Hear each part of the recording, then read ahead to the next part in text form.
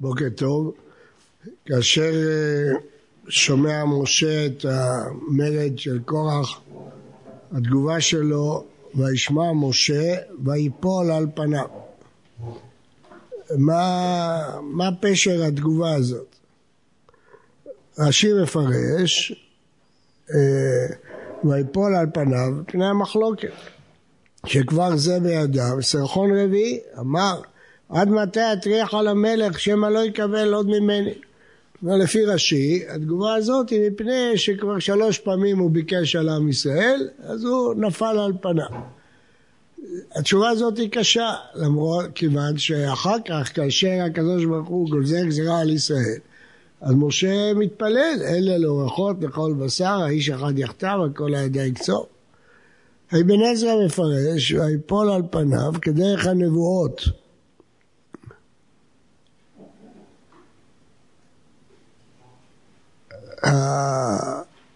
הפרשנים האחרים, נקרא באור החיים, אבל זה הרבה פרשנים, מה שנוגע למשה נפל על פניו, להראות קצה אחרון ההכנעה, שיווי נפשו כעפר הארץ, כעבד המשתחווה לפני השררה.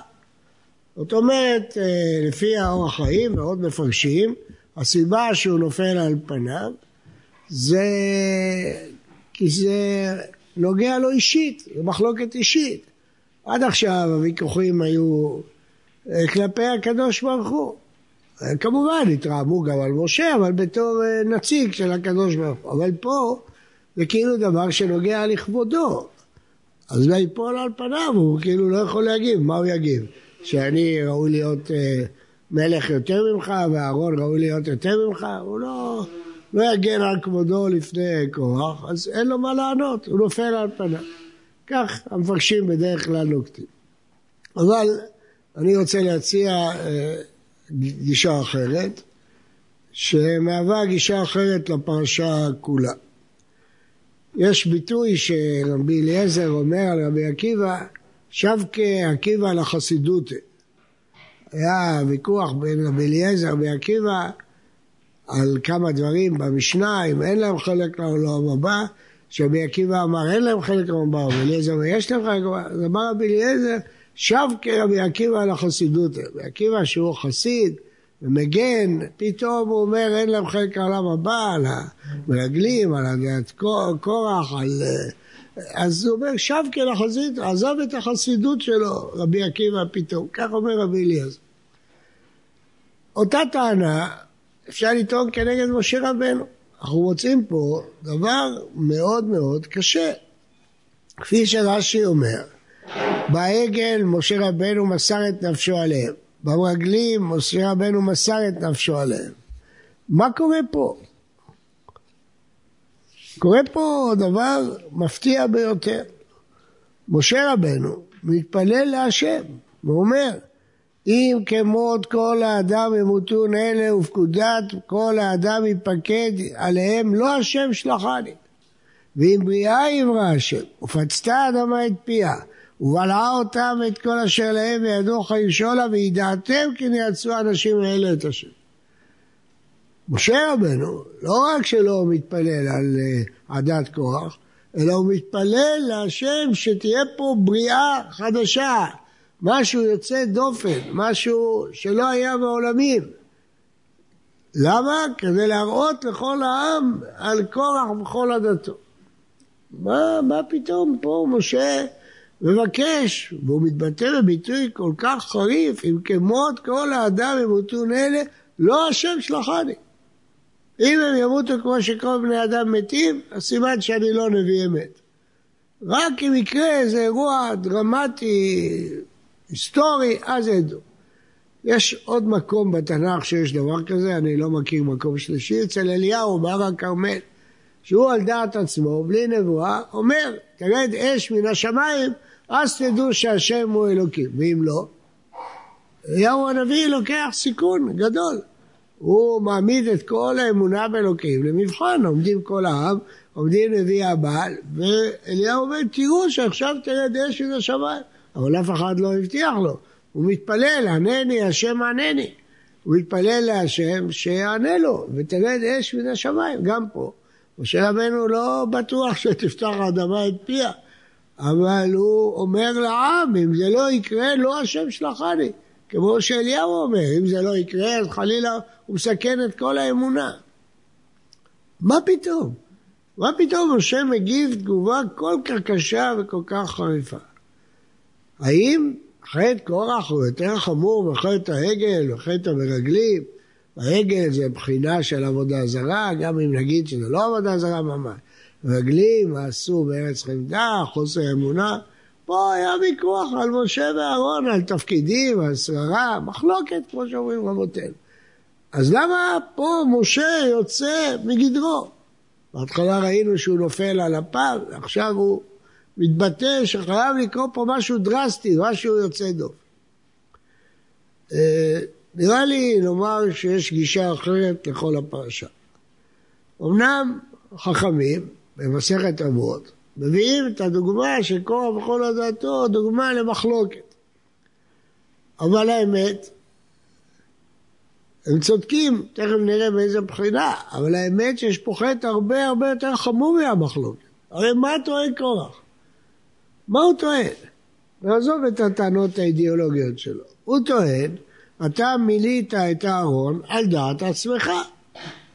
דתן ואבירם יש להם חוצפה יותר גדולה, הם אומרים שגם משה לקח את התפקיד שלו בעצמו, תסתרר עלינו גם יסתרר, אבל קורח אומר שמשה מינה את הארון על דעת עצמו, להיות כהן גדול, אז במה לקחתם לכם את כל התפקידים ולא נתתם לנו שום דבר. מה טמון בזה? טמון בזה שלא משה קיבל את זה מפי הגבורה.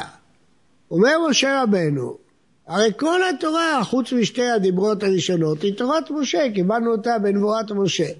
אם חס וחלילה ידונו בטענתו של קורח כטענה שראויה לדיון, זאת אומרת שלא מאמינים שאני קיבלתי את כל התורה מפי השם.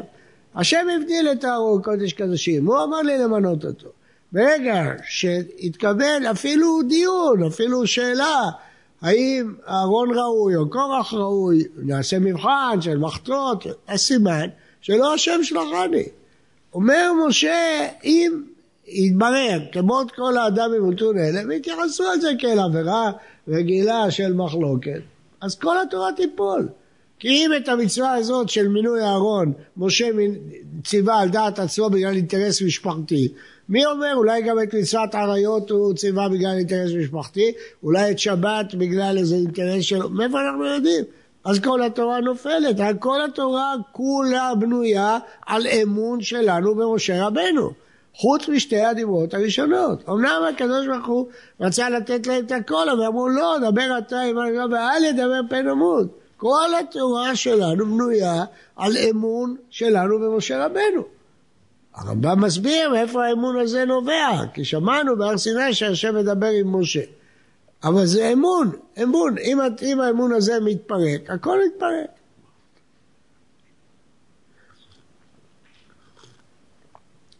ולכן משה לא מתייחס לזה כחטא המרגלים, לא בגלל שזה נוגע לכבודו, בגלל שזה מפרק את כל התורה כולה. אם הנבואה היא לא מבואת משה, אז לא השם שלחני. נכון, פה זה מדברים על הארון, מחר אחד ידבר על מצווה אחרת, אחד ידבר על מצווה שלישית, זהו, אין אמון בנבואת משה. לכן משה מבין שמוכרח להיות פה דבר דרסטי, לא כדי שקורח יענש, לא זה מה שמטריד את משה. מטריד את משה שהאמונה בתורת משה תהיה יציבה, תהיה ברורה, תהיה חדה, שהוא לא עושה דברים על דעת עצמו, שהוא מדבר משם השם. במחילה זאת, החטא של קורח חמור הרבה יותר מחטא של מחלוקת. זה לא איזה קטטה, איזה מחלוקת. זה ערעור על התורה שמשה רבנו מוסר. להגיד שחלק מהדברים הוא לא קיבל מסיני, הוא אומר על דעת עצמו. אז איפה הגבול? איך נדע מה הוא קיבל מסיני ומה לא קיבל? כל האמון במשה יתערער, ואם כל האמון במשה יתערער, כל האמון בתורת משה יתערער. זה מה שמטריד את משה רבנו. השאלה הזאת היא קריטית. עכשיו, אז למה החכמים קוראים לזה מחלוקת? כי החכמים חושפים את המניע, עוד נדבר על זה בעזרת השם בשבת. חכמים רוצים לחשוף מה המניע. המניע הוא שררה, מחלוקת. אבל החטא הוא לא חטא של מחלוקת, הוא חטא חמור הרבה יותר, הוא ערעור האמון במשה רבנו. וערעור האמון ויפול על פניו. אז זהו, הכל מתערער, אין לו מה לומר, מה יש לו לומר? אם אומרים שהוא עשה את זה על דעת עצמו, אז ויפול על פניו, נופל. ואותו דבר, צריך לדעת שזה גם לגבי המשך, מעתיקי השמועה מדור לדור. הרמב"ם אומר, בהכרח, אני לא אומר בצדק, הרמב"ם לא צריך הסכמה ממני, אני אומר זה בהכרח, שמי שמערער על מעתיקי השמועה, אז הוא מערער על הכל, הוא כופר בכל התורה שבעל פה. אם אדם מתחיל לומר, כמו שיש כאלה שאומרים וכותבים, שהתנא הזה עשה את זה בגלל זה, והתנא הזה עשה את זה בגלל סיבות אישיות, וזה, אז נפלה כל התורה שבעל פה. אז על מה אנחנו מאמינים? כל האמונה שלנו בנויה על זה שמשה קיבל תורה מסיני, ומסרה ליהושע, והיה סדר של מעתיקי השמועה מדור לדור, מדור לדור, שהעתיקו את השמועה. ברגע שאתה מפיל חוליה אחת, הכל נופל. אם אתה אומר, זה כתב את הספר הזה בתנ"ך על דעת עצמו, זה אמר את החידוש ההלכה הזה, כי זה היה האינטרס שלו, אז נפלה כל התורה שבעל פה. זה הרבה יותר גרוע מאשר סתם חטא או סתם, זה מערער את כל היציבות של האמון. התורה שבכתב בנויה על האמון שלנו במשה רבנו, חוץ משתי דברות ראשונות. בנויה על האמון שלנו במשה רבנו שהוא קיבל נבואת אמת. לא לחינם הרמב"ם הכניס את זה בעיקרים, ב13 עיקרים. כי בלי זה אין תורה, בלי אמון בנבואת משה אין תורה. ונבואת משה כיוצא דופן, כחריגה, לא כנבואה רגילה. אז אין אמון בכל התורה. ואותו דבר אומר הרמב"ם בהקדמה ליסודי התורה. אם אין אמון במעתיקי השמועה, אם אין אמון בממשיכי התורה, אז הכל נופל, הכל מתפרק, כי אתה אומר האיש הזה עשה את זה על דעת הזה, והאיש הזה על דעת זה, וכן הלאה. ואותו דבר בתלמוד, אם אין אמון בתלמוד, אם אין אמון במשנה, אז כל התורה שבעל פה מתערערת ונופלת, זה דבר מאוד מאוד מסוכן. ולכן משה מגיב פה תגובה שונה לחלוטין מהתגובה הרגילה שלו. התגובה הרגילה שלו היא תמיד עניינית, והוא מתפלל והוא מבקש. פה הוא ייפול על פניו, אין לו מה לומר, אין לו מה להגיב. מה יגיד?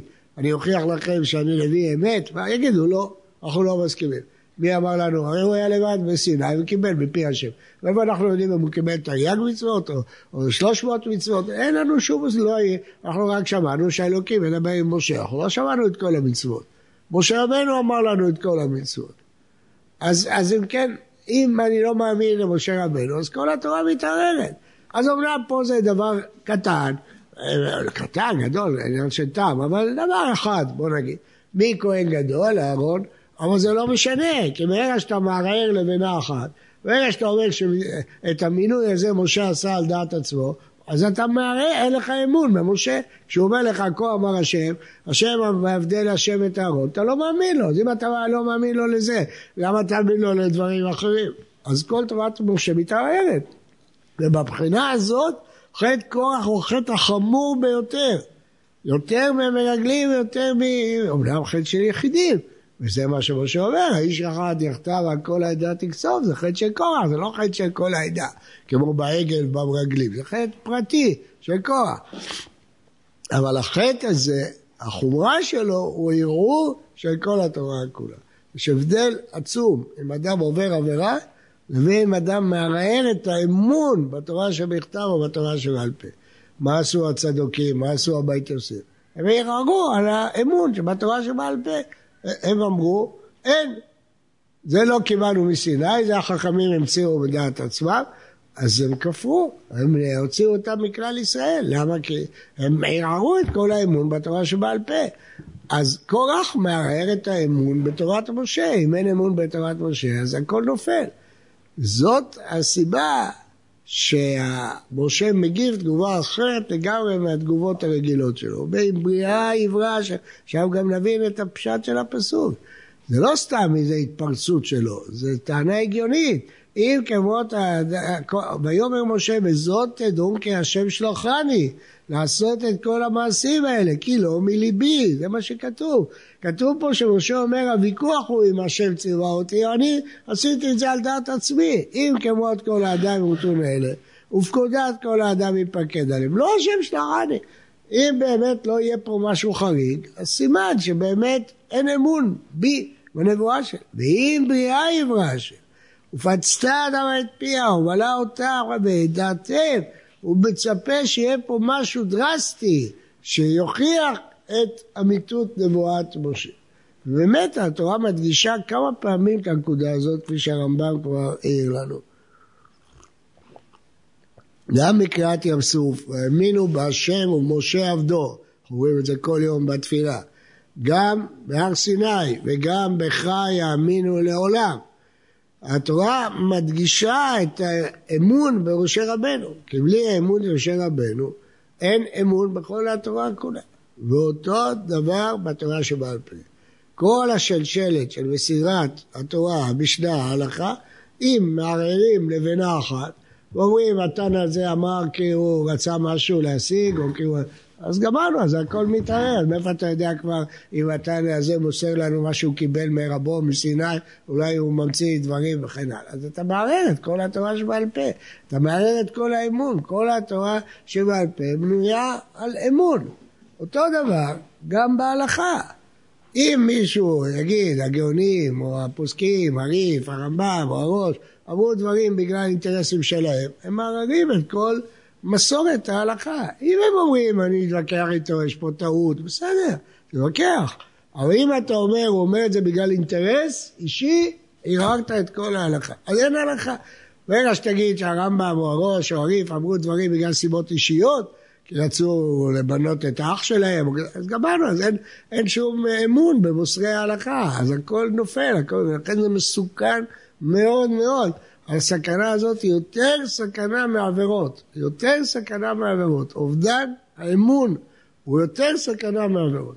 אם אין לאדם אמון מוחלט בתורה שבכתב, בתורה שבעל פה, במעתיקי השמועה, בשלשלת הדעות, אמון מוחלט זה לא אומר שהוא לא יכול להתווכח על ההלכה, יש מחלוקות, יש דעות שונות וכן הלאה, אבל לא שמישהו פעל פה על פי אינטרס אישי חס ושלום, שמשה רצה לשפות את אחיו, אנחנו יודעים עד כמה זה רחוק מההיגיון, כמה משה ברח מהתפקיד, טוב, זה שיחה בפני עצמה, אבל זה לא משנה, הרי זה מה שטוען קורח. טוען קורח, אתה מינית את אחיך, בלי ציווי מהשם, כי אם הוא מודה שהשם ציווה, אז מה יש לו לערער? אם השם ציווה, אז מה אתה רוצה? מה אתה בא בטענות? למי אתה בא בטענות? אבל ברור שהוא טוען, לא, אתם מזייפים. אתם אומרים שהשם ציווה לכם לקחת את התפקידים האלה, זה לא נכון, לקחתם לעצמכם תפקידים, מה שאומרים את הטענה לרחם, תסתרר עלינו גם יסתרר, מה אני אתה שר ושופט עלינו, מי אתה? מי אתה שאתה תהיה שר? אז יש פה ערעור על נבואת משה, שהערעור הזה מערער את כל התורה כולה. ולכן לפי עניות דעתי, פרשת קורח מבחינה מסוימת היא החמורה ביותר, ולכן רק קורח יכל לעשות את זה. אדם גדול, מטועני אהרון, אדם מהמשפחה של אדם רגיל שאומר את זה, היו סוקלים אותו במקום. מה אתה מבלבל את המוח? אתה אומר שלא משה נתן לנו את התורה? כל העם האמין במשה, רבך יאמינו לעולם. אבל קורח, זה אחד מהמשפחה המיוחסת, כשהוא טוען טענה כזאת, הטענה הזאת יש משקל. הוא אומר נכון, משה קיבל תורה, אבל לא את הכל. יש דברים שהוא עושה על דעת עצמו, הוא לא קיבל אותה. ברגע שטוען את זה אחד מהמיוחסים, מטועני אהרון מהמשפחה הקרובה, זה כבר סכנה אדירה שמערער את כל העם. אפילו אם הוא ימות אחר כך, אבל כבר יתערער משהו באמון של העם. לכן זה לא מספיק שהוא ימות. משה אומר לא מספיק שהוא ימות. אם הם ימותו זה לא, קוראים לזה הארס. שהם הטילו באמון במשה, באמון בתורה, כבר חדר. אז אם הם ימותו זה לא יפתור שום בעיה. אז הם יענשו על החטא שלהם. אבל הארס שנכנס בעם לא יחלוף. אומר משה צריך להיות פה משהו אחר, משהו שלא היה אף פעם, משהו שלא היה בעולם. כמו שהאדמה פערה את פיה ובלעה אותה, צריך להיות פה משהו חריג, משהו דרסטי, יוצא דופן, כדי שיבינו שהטענה הזאת אין לה בסיס ואין לה קיום, ומשה אמת, תורתו אמת, כן. לכן אומרים חכמים. כל מה שאני אמרתי, אומרים את זה במשפט אחד. בעדתו, כתוב ששמעו את בלועי קורח, אז מה ברבא בר חנא שם? מה שמעו אותו? מה אומרים? משה אמת ותורתו אמת. ואנו בדעים, זה מה שאומרים. כי זה העיקר. לא העיקר פה המחלוקת. העיקר פה אם נבואת משה אמת או לא. וכשהם חוזרים בתשובה הם אומרים משה אמת ותורתו אמת. התורה של משה היא תורת אמת, כי זה הוויכוח שלנו. וזה מה שאנחנו מברכים בברכות התורה כל יום. שבחר בנו מכל העמים, ותן לנו תורת אמת. אמת. מה פירוש תורת אמת? אנחנו מאמינים שמשה רבנו מסר את התורה כפי שנאמרה לו. הוא לא זייף, הוא לא הוסיף, הוא לא גרע, הוא לא היה לו אינטרסים אישיים. הוא מסר, משה קיבל תורה מסר, הוא מסרה ליהושע, בסירת התורה. הרמב"ם מתבטא מעתיקי השבועה, כמו אדם שמעתיק, אדם שמוסר, מסירה זה איכשהו. משה רבנו לא עשה שום דבר על דעת עצמו, כל דבר הוא קיבל ציווי וכזו. דברים, הוא עשה דברים, 3 דברים הוא עשה על דעת עצמו. ויש מן האישה ויש עבר את הלוחות, והקדוש ברוך הוא הסכים איתו. זה הוא עשה בלי ציווי, הוא אמר בלי ציווי. אבל כל שאר הדברים, משה לא עשה זז צעד אחד בלי ציווי בהקדוש ברוך הוא. ולכן פרשת קורח היא כל כך משמעותית, זה הפרשה שהחזרת האמון בתורת משה. החזרת האמון בנבואה של משה. ולצורך החזרת האמון חייב להיות פה. לכן משה לא יכול לסלוח. הוא לא יכול לסלוח. יכול לסלוח לבקש סליחה על העגל. אבל פה אם הוא יסלח להם אז הוא מערער את האמון בתורה. לא בו, לא על כבודו משה דורש. אלא אם האמון בו מתערער, האמון בתורה מתערער. ולכן זה הלב של פרשת קורח. כן, למה חכמים העבירו את זה ליד המחלוקת? את זה בעזרת השם נדבר הערב בליל שבת, שהיסוד הוא שחכמים מחפשים תמיד את המניע, את המניע הנסתר. מה המניע הנסתר? ואז הם מגלים לנו שלא תמיד מה שאתה שומע זה המניע. המניע שמינו את הבן דוד שלו, אליצפן בן עוזיאל. יש מניע אחר, לא מה שהם אומרים, לא מה שהם טוענים, לא מה שאתה חושב, לא שקורח האמין שמשה מינה על דעת עצמו, כל הדברים, זה לא נכונים. אומרים חכמים, הכל מתחיל מקנאה, ויקנאו למשה במחנה, הכל מתחיל ממחלוקת. כי חכמים מחפשים את המניע כדי ללמד אותנו, לא לקבל דברים כפי שהם נשמעים, אלא לחפש מה עומד מאחוריהם, מה עומד אחורי הדברים. זה מה לכן חכמים טענו על המחלוקת, אבל החטא עצמו הוא ערעור האמון בנבואת משה, שכפי שאמרנו זה ערעור האמון בכל התורה, ולכן משה צריך לעשות מאמץ גדול כדי להשיב את האמון של והאמינו בהשם ובמשה עבדו. שבת שלום וברכה.